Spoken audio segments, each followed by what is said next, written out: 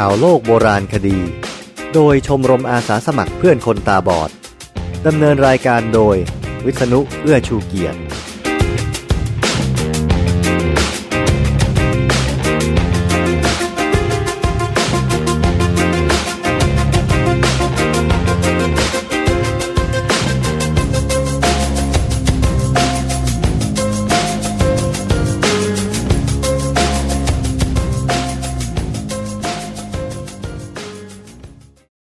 สวัสดีครับข่าวโลกโบราณคดีครั้งที่16มีข่าวในเมืองไทยเยอะกว่าข่าวจากเมืองนอกซะอีกนะครับคราวนี้ซึ่งก็เป็นความบังเอิญที่มีเรื่องน่าสนใจทางโบราณคดีเกิดขึ้นติดกันหลายเรื่องแต่ว่าเรื่องจากเมืองนอกที่ผมเอามาก็น่าสนใจไม่น้อยครับเรามีข่าวอะไรกันบ้างหัวข้อมีอย่างนี้ครับเอกชนลำปางรวมตัวค้นหาที่ตั้งคุ้มหลวงหอคำเล็งขอกรมศิลป์ช่วยพิสูจน์พบกำแพงเก่ากลางเมืองลำปางคาดเป็นคุ้มหลวงหอคำอเมริกาส่งคืนวัตถุโบราณบ้านเชียงกว่า500ชิ้นพบภาพเขียนสีแห่งใหม่ที่อ่าวลึกเครื่องรางโบราณในห้องสมุดจอห์นไรแลนด์เป็นยันพระกระยาหารมื้อสุดท้ายภาพถ่ายใต้ดินชี้รอบสโตนเฮนจ์ยังมีโบราณสถานที่ไม่เคยมีใครค้นพบอีกนับ10 2 เรื่องแรกเป็นที่เดียวกันผมเอาข่าวมาเล่าจะได้ให้เห็นความต่อเนื่องครับแล้วก็เรื่องนี้ก็ยังไม่จบปัจจุบันก็น่าจะยังมีข่าวอยู่พบกำแพงเก่ากลางเมืองลำปางคาดเป็นคุ้มหลวงหอคำข่าวจากเนชั่นทีวี28 สิงหาคม 2557 ลำปางพบกำแพงเก่าคาดเป็นฐานรากของคุ้มหลวงหอคำลำปางกลางเมืองเตรียมให้กรมศิลป์เข้ามาสำรวจกลุ่มคุ้มหลวงหอคำซึ่งเป็นภาคเอกชนที่ได้รวมกลุ่มกันขึ้นเพื่อสืบค้นหาโบราณสถานเก่าแก่ของจังหวัดลำปางนำโดยนายจำรักจีรปัญญาทิพย์ได้เข้าตรวจสอบภายในศาลากลางหลังเก่าหลังพบว่ามีกำแพงอิฐเก่าแก่เป็นแนวยาวหลังจากคนงานวางท่อระบายน้ำเพื่อปรับแต่งภูมิทัศน์ภายในศาลากลางฝั่งประตูทางเข้าซึ่งตรงกับที่เคยสันนิษฐานและดูตามแผนผังดั้งเดิมและแผนที่ทางอากาศของโยธาธิการจังหวัดลำปางไว้ก่อนหน้านี้ว่า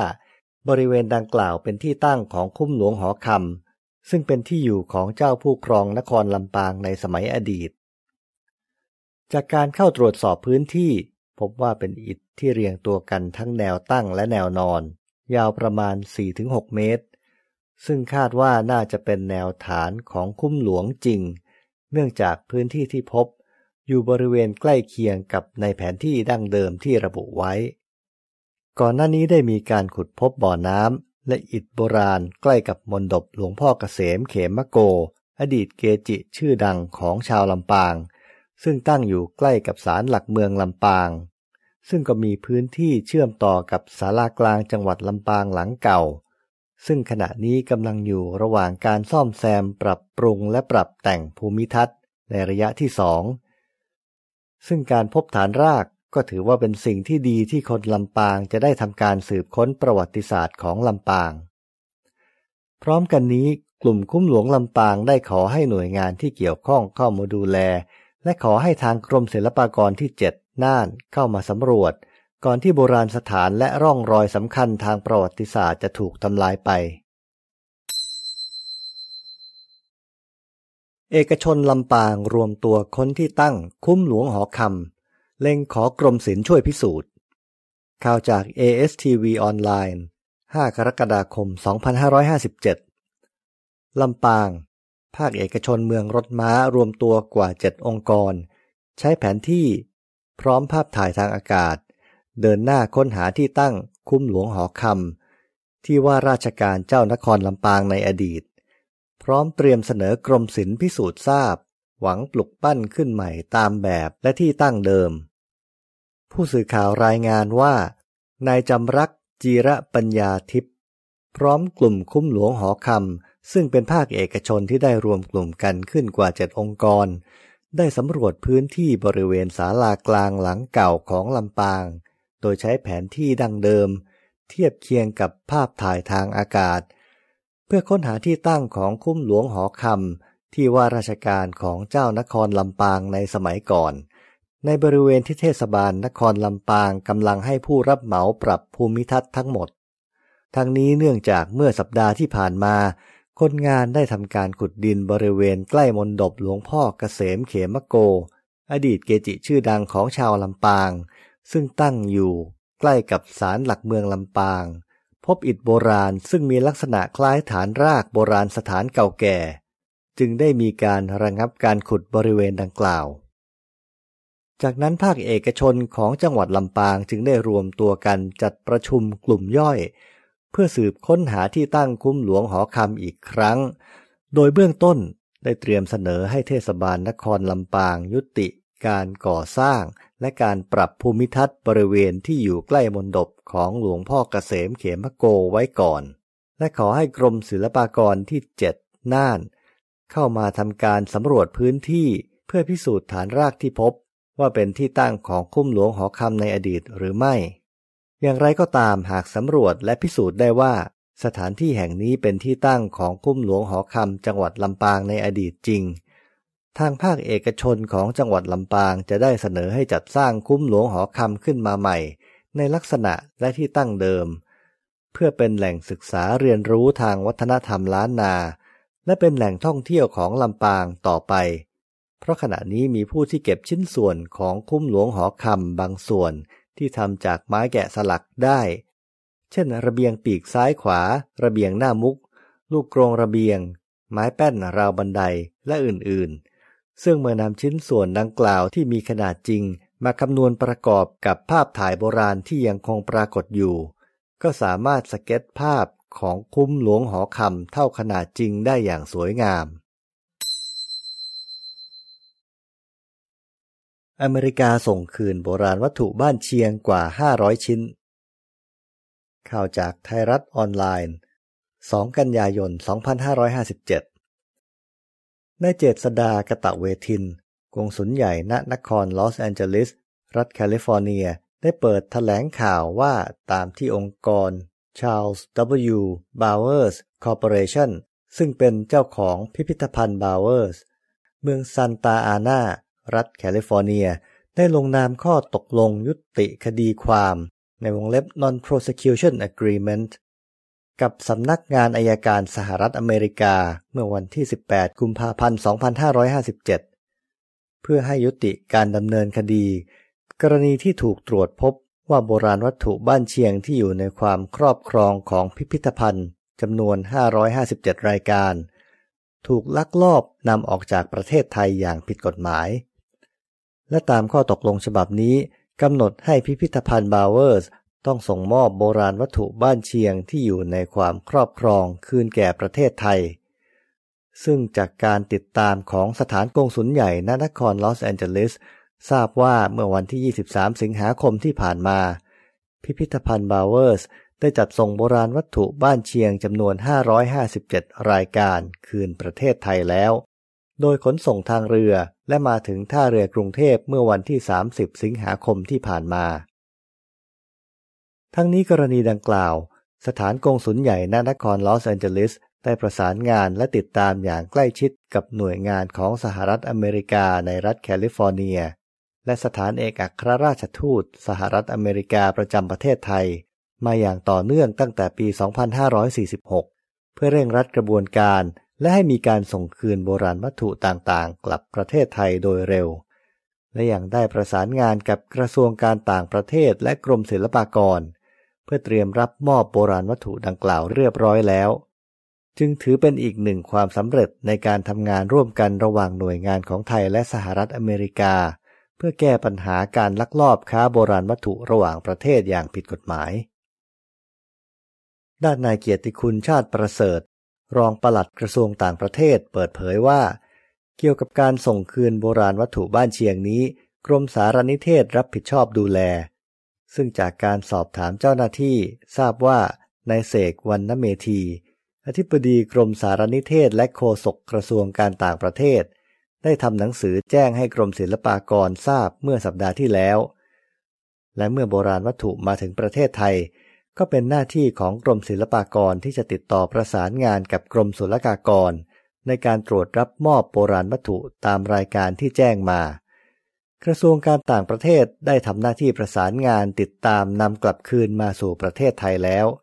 จากนี้ก็เป็นหน้าที่ของหน่วยงานที่รับผิดชอบดำเนินการต่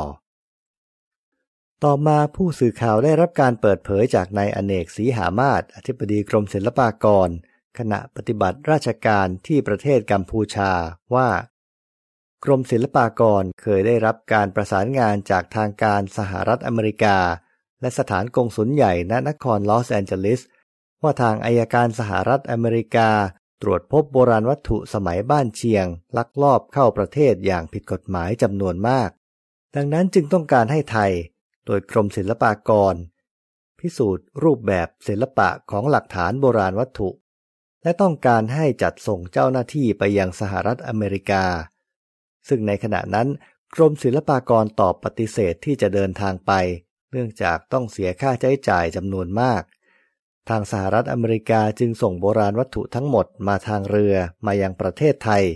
เพื่อให้กรมศิลปากรพิสูจน์แทนอธิบดีกรมศิลปากรกล่าวอีกว่าการดำเนินงานพิสูจน์ตามขั้นตอนหลังจากจัดส่งมาถึงประเทศไทยแล้วกรมศิลปากรจะส่งเจ้าหน้าที่พันธารักษ์พิพิธภัณฑ์กลุ่มวิทยาศาสตร์เพื่อการอนุรักษ์พร้อมด้วยนักกฎหมายกรมศุลกากรไปร่วมกันพิสูจน์หลักฐานว่าเป็นโบราณวัตถุบ้านเชียงจริงหรือไม่ซึ่งเรื่องนี้ตรวจสอบไม่ยากเพราะโบราณวัตถุศิลปะบ้านเชียงนั้นมีลักษณะเป็นภาชนะดินเผาลายเขียนสีเครื่องมือเครื่องใช้เป็นโลหะสำริดนอกจากนี้จะตรวจสอบไปถึงการนำออกจากประเทศไทยอีกด้วยหากพิจารณาแล้วว่าเป็นโบราณวัตถุของไทยก็จะรับมอบอย่างเป็นทางการจากนั้นจะนำมาเก็บไว้ยังคลังโบราณวัตถุพิพิธภัณฑสถานแห่งชาติกาญจนาภิเษกจังหวัดปทุมธานีเพื่อทำการอนุรักษ์และนำมาขึ้นทะเบียนตามลำดับอายุยุคสมัยของโบราณวัตถุแต่ละชนิดรวมทั้งจะนำมาจัดแสดงให้ประชาชนได้ศึกษาต่อไปแต่หากศึกษาดูแล้วพบว่าไม่ใช่ของประเทศไทยก็อาจจะต้องส่งคืนกลับไปยังประเทศต้นทางต่อไปพบภาพเขียนสีแห่งใหม่ที่อ่าวลึกข่าวจากไทยรัฐออนไลน์3 กันยายน 2557 นายพานุวัฒน์เอื้อสามานนักโบราณคดีชำนาญการสำนักศิลปากรที่ 5 ภูเก็ตนางสาวปัทมาพรภูมิเพราวัฒนธรรมอำเภออ่าวลึกนายนิวัฒน์วัฒนยมนาพร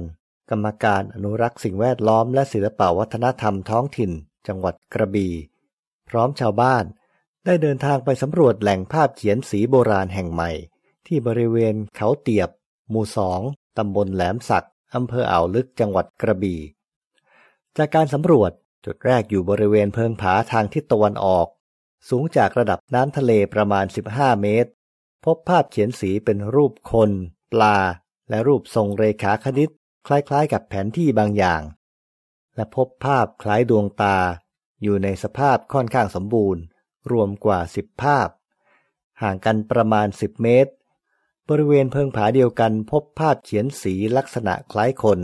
ผู้ใหญ่ยืนคู่กับเด็กอีกจำนวน 5-6 ภาพและบริเวณทางฝั่งชายหาดทางทิศตะวันตกของเขาลูกดังกล่าวพบภาพเขียนสีเป็นรูปคนอีก4 ภาพนายพานุวัฒน์กล่าวว่าการสำรวจครั้งนี้สืบเนื่องจากทางอำเภออ่าวลึกได้สำรวจพบภาพเขียนสีแห่งใหม่หลายจุดจึงได้ลงพื้นที่สำรวจเพื่อเก็บข้อมูลภาพเขียนโบราณที่พบใหม่นี้มีลักษณะค่อนข้างสมบูรณ์อยู่ในยุคก่อนประวัติศาสตร์นอกจากนั้นยังได้พบภาพเขียนที่มีรูปร่างคล้ายดวงตาซึ่งไม่เคยพบมาก่อน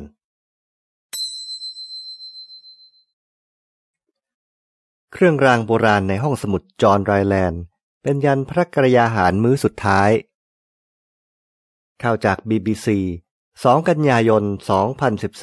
2014 ในกรุ ของห้องสมุดแห่งหนึ่งในเมืองแมนเชสเตอร์มีผู้ค้นพบเครื่องรางทำด้วยกระดาษปาปิรัสอายุ 1,500 ปีที่เชื่อกันว่าเป็นยันพระกระยาหารมื้อสุดท้ายชิ้นแรกเท่าที่เคยมีการค้นพบ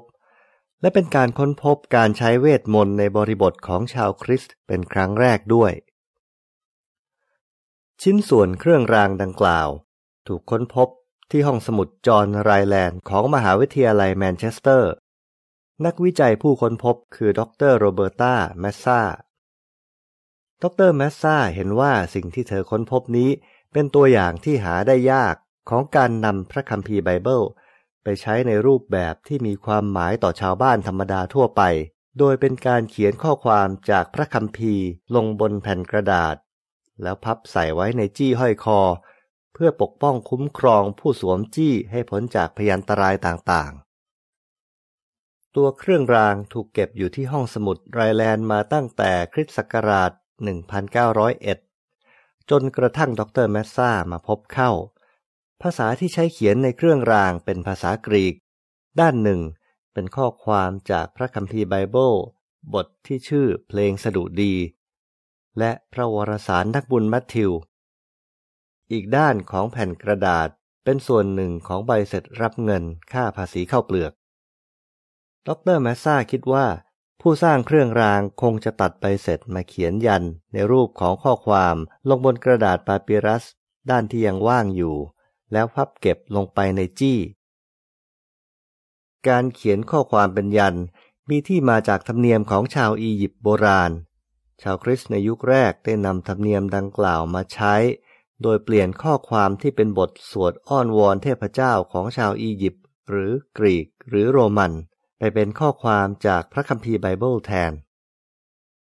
เจ้าของเดิมของกระดาษปาปิรัสที่ใช้เขียนยันน่าจะเป็นชาวบ้านที่อาศัยอยู่ใกล้เมืองโบราณเฮอร์โมโพลิสซึ่งปัจจุบันคือเมืองอัลอัชมูนินในภาคตะวันออกของประเทศอียิปต์ทำให้ดร.แมสซาคิดว่าความรู้เกี่ยวกับพระคัมภีร์ไบเบิลนั้นฝังลึกอยู่ในชีวิตประจำวันของชาวอียิปต์เมื่อคริสตศตวรรษที่ 6มากกว่าที่เคยเชื่อกันมาแต่เดิมเครื่องรางชิ้นนี้ถือเป็นการค้นพบตัวอย่างที่หาได้ยากยิ่งของการที่ศาสนาคริสต์และพระคัมภีร์ไบเบิลในสมัยโบราณได้เข้าไปเป็นส่วนหนึ่งในชีวิตประจำวันของคนทั่วไปแทนที่จะได้รับการนับถือเฉพาะในกลุ่มนักบวชและคนชั้นสูงเท่านั้นนี่คือการใช้เวทมนต์ในบริบทของศาสนาคริสต์ที่เก่าแก่ที่สุดที่มีการบันทึกและเป็นครั้งแรกที่มีการค้นพบยันซึ่งเรียกพิธีศีลมหาสนิทหรือพระกยาหารมื้อสุดท้ายว่าเป็นการรับมานาเป็นคำเดียวกับอาหารที่ตกจากฟ้าในพันธสัญญาเดิมของพระคัมภีร์ไบเบิลเป็นเรื่องที่ทั้งแปลกและน่าสนใจที่แม้ว่าคนทำเครื่องรางจะเป็นผู้รู้พระคัมภีร์ไบเบิลอย่างแน่นอนแต่ก็ยังพลาดได้ที่สะกดคำผิดหลายคำและใช้คำสลับตำแหน่งซึ่งน่าจะเกิดจากการเขียนจากความจำไม่ใช่ลอกของเก่ามาภาพถ่ายใต้ดินชี้รอบสโตนเฮนจ์ยังมีโบราณสถานที่ไม่เคยมีใครค้นพบอีกนับ10ข่าวจาก ASTV ผู้จัดการออนไลน์11 กันยายน 2557 ปรับปรุงความถูกต้องโดยอ้างอิงจากข่าวต้นฉบับในเว็บหนังสือพิมพ์ The Guardian AFP BBC คณะนักโบราณคดีระบุว่าจากการใช้เครื่องสแกนที่มีเทคโนโลยีชั้นสูงพบว่าลึกลงไปใต้ผืนดินรอบกลุ่มแท่งหินสโตนเฮนจ์อันมีชื่อเสียงของอังกฤษนั้นมีกลุ่มโบราณสถานกระจายตัวเป็นวงกว้างกลุ่มแท่งหินปริศนาซึ่งวางตัวเป็นวงกลมบนที่ราบซอลส์เบอรีทางภาคตะวันตกเฉียงใต้ของอังกฤษคือหนึ่งในโบราณสถานที่มีความโดดเด่นที่สุดของยุโรปและที่เราเชื่อกันมานานแล้วว่าแท่งหินเหล่านี้มีเท่าที่เราเห็นด้วยตาเปล่าเท่านั้นอย่างไรก็ตามเมื่อใช้เครื่องสแกนความคมชัดสูงตรวจสอบพื้นที่โดยรอบสโตนเฮนจ์12 ตารางกิโลเมตรก็พบว่าลึกลงไปใต้ดิน3 เมตรยังมีโบราณสถานเช่นนี้อีก17 แห่งแวดล้อมอยู่ดร.วินเซนต์ แกฟนี หัวหน้าโครงการสำรวจกล่าวในนิทรรศการวิทยาศาสตร์ British Science Festival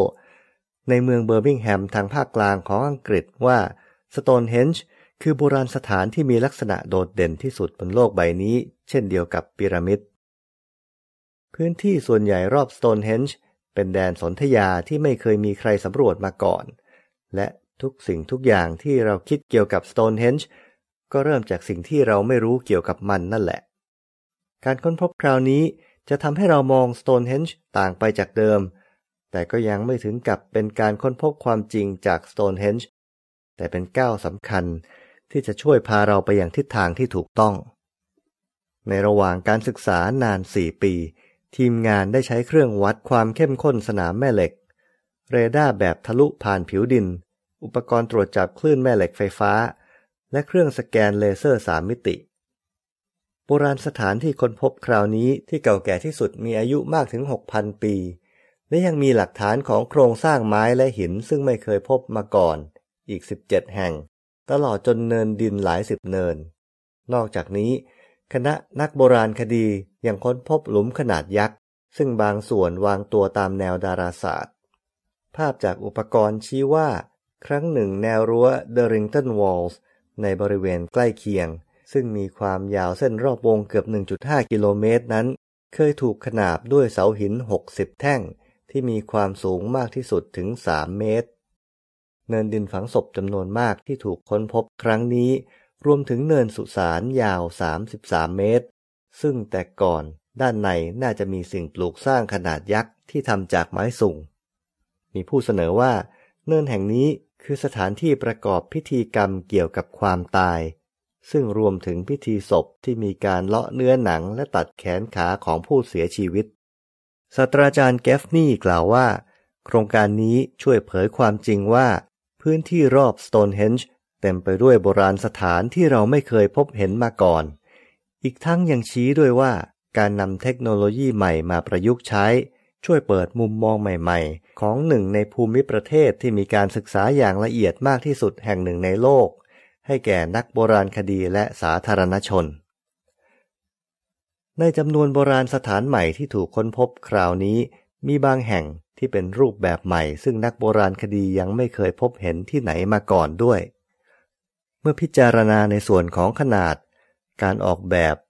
ร่วมศูนย์กลางอันซับซ้อนแยบยลและรูปแบบทางสถาปัตยกรรมอันแม่นยำสโตนเฮนจ์ถือเป็นหนึ่งในสถานที่ยุคก่อนประวัติศาสตร์ซึ่งสร้างจากหินที่น่าประทับใจมากที่สุดและองค์การการศึกษาวิทยาศาสตร์และวัฒนธรรมแห่งสหประชาชาติหรือยูเนสโกได้ขึ้นทะเบียนให้เป็นมรดกโลกผู้เชี่ยวชาญชี้ว่าสถานที่แห่งนี้ถูกออกแบบมาให้ปรากฏขึ้นอย่างอลังการโดยที่จะมีสโตนเฮนจ์โผล่ขึ้นมาจากภูมิประเทศทีละน้อยในสายตาของผู้มาเยือนที่เดินเข้ามาตามเส้นทางที่ใช้กันมาแต่โบราณในช่วงนี้มีคนเอาภาพการบูรณะสโตนเฮนจ์จากเว็บไซต์รัสเซียมาเผยแพร่ใน Facebook และบอกว่าอังกฤษแหกตาชาวโลกความจริงสโตนเฮนจ์ถูกสร้างไม่ถึง100 ปีมานี่เองในรูปจะแสดงให้เห็นการขุดเอาหินมาวางกองมีคนเดินไปเดินมาอยู่ในบริเวณสโตนเฮนจ์เต็มไปหมดเหมือนกับไปทำอะไรเล่นๆเมื่อเราปีคศ1950แต่ความจริงรูปพวกนั้นก็เป็นการบูรณะแน่เขาขุดหินออกมาวางเรียงก็เพื่อเอาไว้ขุดค้นนะครับเขาขุดขึ้นมาวิเคราะห์หินวิเคราะห์สิ่งที่อยู่ข้างใต้แล้วก็วางกลับเข้าที่หรือบางทีก็เอาไปวางใหม่ให้อยู่ในที่ที่มันควรจะเคยอยู่เพราะล้มอยู่เดิมไม่ได้สร้างขึ้นใหม่แน่นอนครับผมว่าเรื่องหลอกๆอย่างเงี้ยคนไทยเชื่อง่ายจังรายการข่าวโลกโบราณคดีที่ซึ่งข่าวใหม่มีแต่เรื่องเก่าเป็นรายการของชมรมอาสาสมัครเพื่อนคนตาบอดดำเนินรายการโดยวิษณุเอื้อชูเกียรติครั้งนี้เป็นครั้งที่16ครับแล้วก็ต้องขอลากันไปก่อนเพียงเท่านี้ละครับพบกันใหม่คราวหน้าสวัสดีครับ